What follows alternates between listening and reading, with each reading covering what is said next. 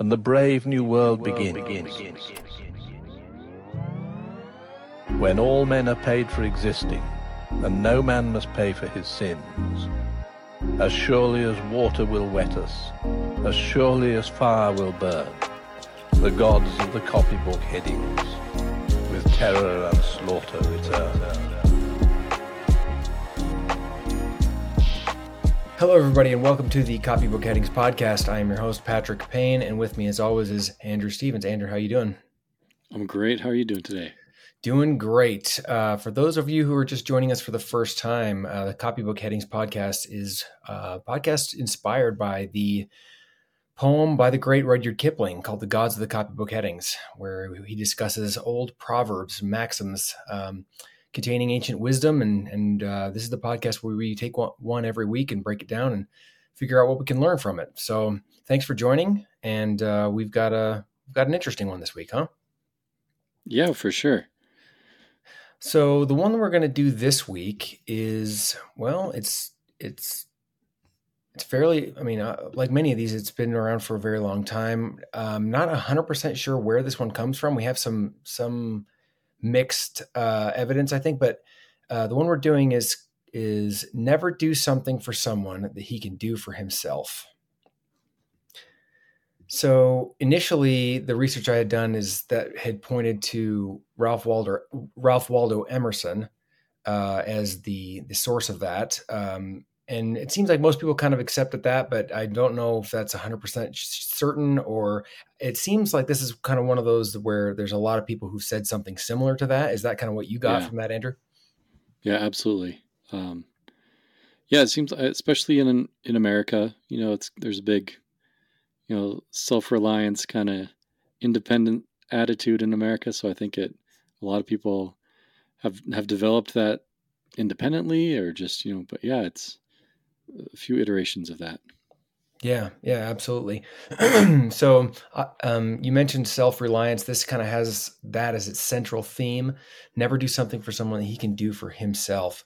When I first thought of this, just my initial impressions, the first thing that, I had a lot of thoughts, but the first kind of track I took was with parenting. And we're both parents. And is that something that had popped up on your radar when you first heard about this, Andrew? Yeah, that was the first thing that came to mind. It's probably going to happen a lot with these, thinking of the right way to raise kids and everything. When you're parents, you relate to everything to parenting. Yep, exactly.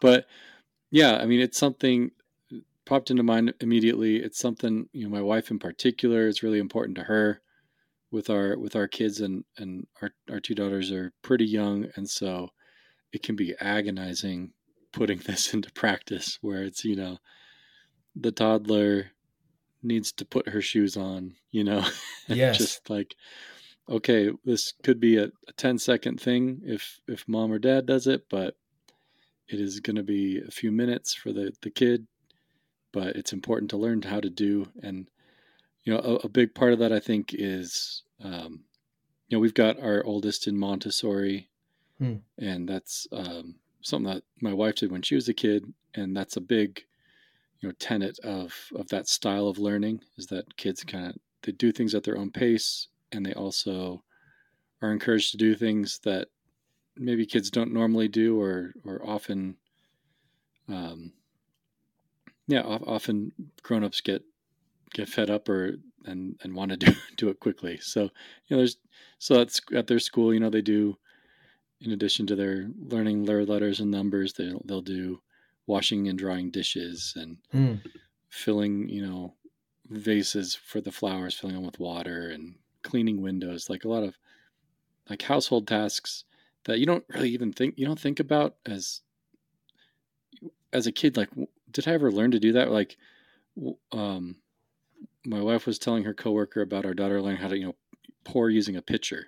Mm-hmm. It's like, do kids need to they need to learn that? Well, you need to learn it at some point, right? Sure. So, but yeah, that's what came to mind. And I'll share a quote that's similar to our topic, that is attributed to Maria Montessori, the popularizer of that method. Yeah, please do. Never help a child with a task at which he feels he can succeed. So Hmm. similar vein there. Yeah. It's what he feels he can't escape.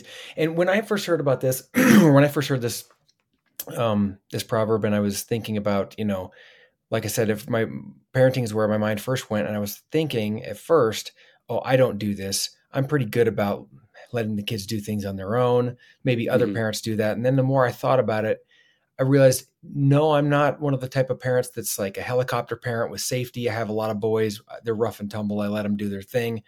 Yeah. But I am kind of guilty when it comes, like you just mentioned, like we're trying to get out of the house and we're trying to go somewhere, and I'm Yeah. impatient and they're taking too long. And I'm like, Yeah. get over here, just let me do it. Yep. And that's the same thing. I mean, you're doing something for a child that they could do themselves. And really, should you be doing that, or should we be taking the time, being a few minutes late? It's not a big deal. Let the kid tie his own shoes. He knows how to tie his shoes, right? Yeah, exactly. So yeah, I think parenting is the one that came to mind immediately, but I think we can draw a lot of lessons from this in society and all sorts of other places. I just had an experience just today. My son was in our bathroom, uh, sitting on the bathroom scale, standing on the scale, trying to weigh himself. And he says, "Dad, the scale's not weighing. It just says LO." And I'm like, "Oh, I think that means it's a low battery. It's a digital scale." And I said, "Do you want to try to change the battery?" And he was so excited. He was like, "Yeah, I want to try to change the battery." And I Yeah. had like one of those little battery covers. I think it had a small screw in there, so he had to go get a tiny screwdriver out of the toolbox and open it up and pop this little 9-volt battery out and put a new one in. And he was really excited about it. And I was it struck me as I thought it was funny. I mean, he's 9 years old. He's not that little, but he was still excited to change a battery in a scale. Yeah. Yeah. So little things like that, like you mentioned, pouring a pitcher can be really developmentally important for kids, and not just for kids, right? So I mean, I'm sure there's people listening who don't have kids or aren't parents yet, but this is a principle that applies universally. I think. Do you agree? Yeah, absolutely. And we can talk about the universality here first, and then maybe some of the limitations Mm-hmm. later. But yeah, another thing that comes to mind, is the whole give a man a fish, he'll eat for a day, right? Teach Yeah. a man to fish, he'll eat for a lifetime. That that aspect, that you do need to let people and encourage people to, to be self-sufficient, to take charge of what they can in their life. Um, I guess I'm already kind of talking about some of the limitations of, as far as like what some people are limited in doing, but Yeah. um, yeah. What are some broader aspects that you noticed? Well, I mean, I think what applies to a child typically will apply to an adult as well. If Yeah. um, when you there's this concept in psychology called learned helplessness, right? Hmm. Where over time, and the concept first originated with a couple of doctors back in the '60s, and they were doing these experiments on dogs, and what they were doing is they were applying like an uncomfortable electroshock to these dogs. I guess PETA wasn't around back then, but whatever the case, they were shocking these dogs, and they had a couple different groups. They had a control group, and they had a couple other groups, and some dogs were able to just leave, and they were just, oh, this I'm in this little crate and it's electroshocking me. I can just hop out. Uh-huh. Another group had like a little button they could push to turn it off, and then I think a third group, they couldn't do anything about it. So then they put all three groups of dogs into a place where they were given this electric shock, but all they had to do is jump over a small barrier into another area, and the shock would go away because it wasn't over there. Hmm. So the two groups of dogs that had been trained to have some control jumped over and escaped the uncomfortable shock. The third group just sat there and took it because they'd been Yeah. trained that there's nothing I can do anyway. This is just my life. I just have to endure this discomfort. So they came up with this concept of learned helplessness, where if you've been taught helplessness, that you can't do anything in your life for so long, it will ingrain in your psyche, and that habit will stay with you for a long time. Yeah. Same thing with children. Same thing is true with even adults who've been, coddled or helped too much. They have a very hard time reaching out and solving problems on their own. Yeah. Yeah, that's for sure. I think I've kind of seen that type of thing. I've noticed it with some older folks Mm-hmm. where like an older couple and one of them dies and the other person, I don't know, it's just maybe atrophy is the right word. I don't know that they're ever Mm-hmm. completely helpless. Maybe they were, but something that their spouse always did for them. Um, they just are clueless at that to do anymore. Um, and so, there's one guy I remember talking to at church, and his wife, I think she broke her arm or something, and he was just at a loss of how to help because all the stuff that she normally do, the cooking and the laundry and stuff that were her tasks, he was like going back to being a Ooh, college student again. But man, I'm feeling a little chastised here, Andrew, because I mean, I shudder to think of how I would survive without my wife doing everything that she does, because she's so well, good at keeping things going. well, yeah, and that's well, let's talk about that because you know we do plenty. People do plenty in a relationship for their spouse Yeah. that the spouse can do on their own, right? Mm-hmm. Like Mm-hmm. you can cook and clean and do laundry. I'm sure. Kind I of. mean, my wife does most of or all of that for Mm-hmm. me. We were talking. She kind of was joking about that when I was telling her about our topic because yeah, it's stuff I could do. So what do you think the limitation there or the limiting principle on this one is, as far as there are some things that we do for other people that they can do themselves? Sure. Yeah, there are definitely some limitations here, and this isn't a hard and fast 100% never do it. I Yeah, mean, because that would take, I think, pretty much a lot of service off the table. yeah, Some acts of service we do for people who can't do it. Either someone who broke his leg or a sick widow or something. You can go help, but sometimes it's just something nice to do. Like I've talked before about how I have a really good community in my little neighborhood, and sometimes my neighbors just come plow my driveway for me in the winter. Uh, yeah, I can do that myself, but they're just doing it as a nice act of service. And I don't think there's anything wrong with that. I think that's a positive thing.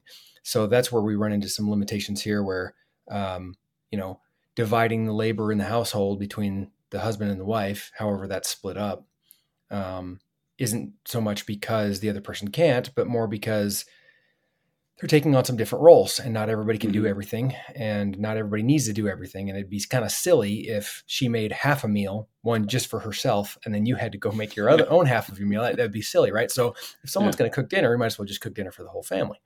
And yeah, so it makes more sense to divide it that way. But the limitation that popped in my head as I was thinking about this was the acts of service, because that's something that I believe in. That's something that Christianity teaches. That's something that I think is very important to be able to serve. And it's not always people who just can't do it on their own, right? yeah. What about you? What are your thoughts on some of those limitations? Um, yeah, I think that's a big one. Is the service aspect, the division of labor, even to be a little more dry about it, I guess. Within an organization or a partnership or in a family. Um, I think a challenge with this one, broadly, I think it's getting at um, in a broader community, people kind of carrying their own weight, I guess, is maybe a cynical way of looking at it, but I think that's kind of what this is getting at. It's Mm-hmm. um, making sure that you're doing what you can and other people are doing what they can. Um, I think one blind spot people can have is where people can't do more than they're doing. Um, you kind of want to criticize people um, or expect more than they really realistically can shoulder. Mm-hmm. Um, Like I was thinking of in college, I had some next door neighbors who were really great guys. So this is all, big apartment full of big apartment complex full of guys. This was Mm-hmm. at BYU. Um, so yeah, next door, four great guys, really, really stand up guys. And there was this in the neighborhood. There's this panhandler lady. She was always out with a sign, asking for money in the student area. And BYU students are pretty generous. Mm-hmm. Could say pushovers, but uh, their hearts are in the right place, and so it's a good place to panhandle. Right. And it turns out she lived kind of around the corner from us in a um, government subsidized apartment. She'd been in and out of the state mental hospital, as has her husband. So it's kind of an unstable situation. And then my next door neighbors, out of charity, one of them was like, "Well, let's come over and I'll help you make a budget. I'll help you. You're always out panhandling. Let's make sure. Let's try and help." And just it did not work. Right. Just did not work. And another guy was like, "Hey, I'll make you this nice pasta meal." He spent some time in Italy. He was a good cook. I'll make you this nice dinner. Just rejected it because it's not what you like. Did not want to try it. And so, she just had limitations as far as what she could do. And I think my friends kind of learned that lesson the hard way, that there's only so much you can expect someone to learn to do on their own. Right. Yeah, I think so. And that may be a case of learned helplessness, where she's just learned over the years that this is just her life, And when it comes to the service, sorry to circle back, but I just had a thought as you were speaking.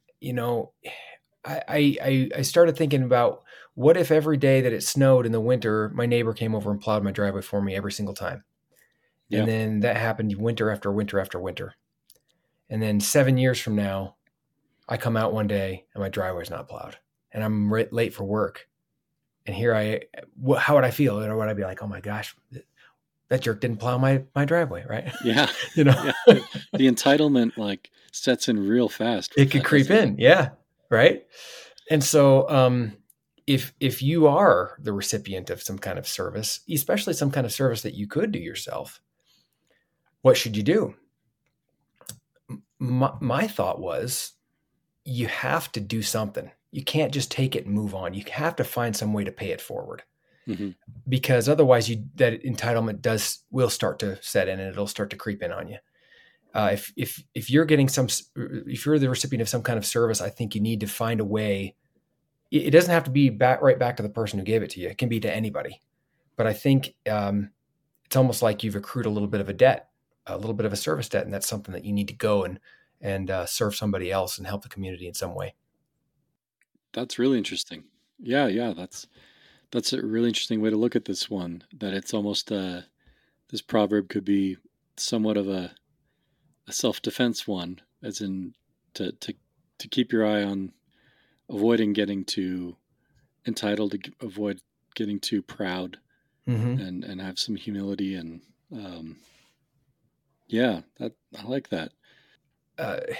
Part of it is also, when you're doing too much for somebody that is able to do something from yourself, in some ways you're robbing them of something, right? Mm-hmm. Or at least you can. Like I said, if you're shoveling somebody's driveway and they can do it themselves, it's not, maybe not. But if it becomes too persistent, and you're just taking care of somebody as if they were a child, you're kind of infantilizing them a little bit, in a way, right? If you treat someone like a child, there might be some consequences to that, of them maybe missing out on opportunities to grow, missing out on opportunities to learn. And there's a guy I know who's just kind of this serial entrepreneur, and I've always kind of admired this guy. He's not rich, but he's doing real well. and he came from nothing. I mean, he came from like, I think he grew up in like Los Angeles, but like the bad part, it's like he was around gangs and stuff. And he just works real hard and bootstraps everything. And he's always got some new thing going. And I kind of envy him in a way, because somehow along the way he learned I could just do stuff and I don't need anybody's permission, and I don't need to. Whereas I took the traditional route of, I went to college, I did the thing, I got work for a corporation, I did yada, yada, yada. Right. And so there's all these ideas that maybe I've passed up because, well, who do I have to ask permission to do that? Right. And you kind of have a little bit of this helplessness built in where you just have, whereas some other people might just be like, you know what, nobody's stopping me to do anything. I could just go out and just make something happen. And then maybe they try and fail a few times until they figure it out. Yeah. But I think we're starting the podcast, right? We're doing something.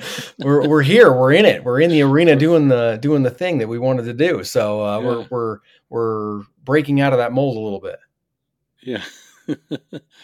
I've got that quote right up there. The Teddy Roosevelt, the man in the arena or whatever. Yeah. Heck yeah. That's so. To get topical, to get current year with this, like I've been seeing stuff floating around on social media the last week about like UBI proposals, universal basic income, and kind of how that, the psychology of that, right? Like, I guess that's kind of the inversion. That's the gods of the marketplace idea of this, is that you can just do things for other people, do things for people, and they'll be fine, right? Yeah. But it is kind of corrosive, that learned helplessness, among other things, just corrosive to the spirit, to just, to the humanity of a person, to have everything taken care of. And with, the debate over, what will people, if they had a guaranteed income, would they not, since they don't have to worry about their material basics, they can go off and be artists and inventors and stuff, or would they just descend into playing video games and watching TV all day and just having no ambition whatsoever? And that's kind of an interesting, discussion, debate happening. I tend to fall more on the side, obviously, of that it's a corrosive thing, that it's not. You need something out there. You need nature out there biting at your heels, right? You need that something driving you to the next thing, to the next meal, to the next green pasture, I guess. So, what do you think about that? Yeah, I think that's interesting. And I think that concept of the corrosiveness that you mentioned exacerbates the farther away from where the help is coming from. Like if it's coming from your neighbor or your family member, it's not as bad as if it's coming from the state. I think it's just there's too many layers of separation there, and it just becomes, you don't have to look anybody in the face while they're bringing you over a meal, When you look at them in the face and you realize, maybe these people are making a sacrifice for me. Most people, and not everybody, some people are so deep in their learned helplessness that it has no effect on them. But I think most people would be like, man, I really need to get back and going. I've been unemployed for 6 months now. My neighbors are helping me, taking care of me, but or my church is chipping in for my rent or something, and you're going and you're talking to your pastor, or your neighbors are bringing by casseroles, and after a while you're like, man, these people are carrying me, and I'm a burden, and I really, really need to get back up on my feet quick. Whereas if it's just a check coming from some faceless government corporation, is it the same? I think the answer is pretty obviously not, right? It's not the same. It's a lot easier to just get complacent and comfortable when the money comes from nothing. And you mentioned the gods of the marketplace. It's funny because the Kipling poem that this podcast is inspired by specifically mentions when all men are paid for existing and no one must pay for their sins, right? Being paid for existing Kipling clearly thought that was not a good idea at all. Yeah, that's a great point. Yeah, that's right in the poem. Right in the poem. So yeah, I think, but when you have these programs that are designed to help people, as well intentioned as they are, you have to remember that the scale of it matters, and the source of this help does matter. The more local you can get it, and the more close to home you can get it, the better it is. Yeah, that's great insight. Yeah, that being able to look your help in the eye, or to look the person you're helping in the eye, that connection is meaningful, and harder to get entitled with, or to feel entitled about, as opposed to some numbers showing up in your bank account, every month, and you get used to that, and and with the state being like, well, I'm part of the state, I kind of deserve Right. what I'm getting here, Right. Like, exactly. I'm the public. Yeah, exactly. Yeah. And I mean, the question about would people become artists or would they become drug addicts? I think the answer to that is yes. Yeah, Some people exactly. probably would become artists. But I think probably, ideally in a healthy society, I think it would be a case where you had some money that wasn't inflated away, where people could get by easier on even a lower end job. Mm-hmm. There was an economy where a single income could support a family, and it might be a little hard scrabble for a little while, but you could still do it. If you were passionate about your art, you could go sweep floors during the day and you could still go make art in the evening, and you could do that. Right. I know that there's, it's been with current things that have been going on, that can be kind of difficult. So I definitely feel the some compassion for people who are, maybe their jobs have been disappearing, or their Mm-hmm. wages have been stagnant while costs have been going up. I mean, that's a tough thing. So I can see Yeah. why there's this temptation for this government program to come in. But I'm not sure that it's going to have the results that people are hoping for. Yeah. Cool. So, anything else that you've seen in terms of that gods of the marketplace? What else do we see? UBI is a great example. Have you seen anything else?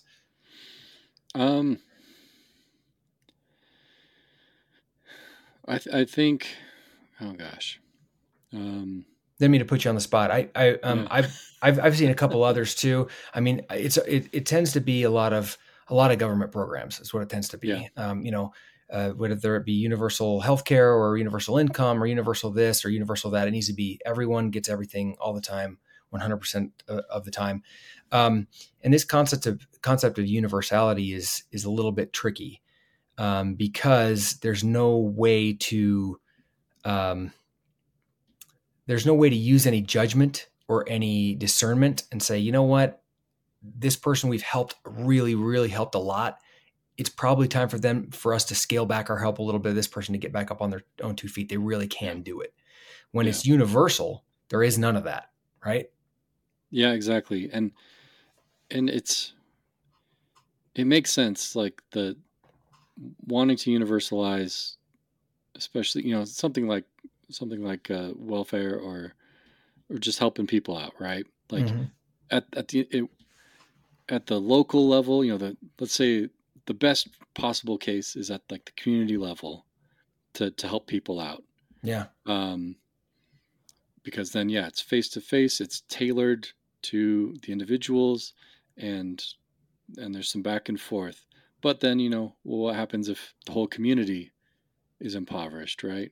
Who's going to help them? And so like that impetus to stretch out, well, and kind of like build a bigger risk pool, I guess. You want to say, okay, well, we're going to bundle all these communities into a county, and that's the level. And like, well, but what if the whole county's bad?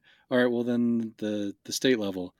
But what about, this big depression in our country, speaking of the Great Depression or something, and okay, well, it's a national thing. And all of a sudden, just for the sake of having that larger risk pool and making things easier to cover things, it just inevitably removes the individual aspect of it, and the personally tailored aspect of it.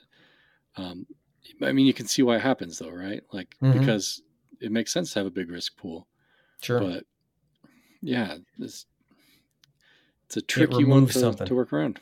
Yeah, I think it removes something when you have that big of a thing, and it's important to remember that when Jesus tells people to help the poor, he's not telling you to vote for someone who's going to go do that, so you don't have to go see or touch or smell poverty yourself. He's telling you to do it.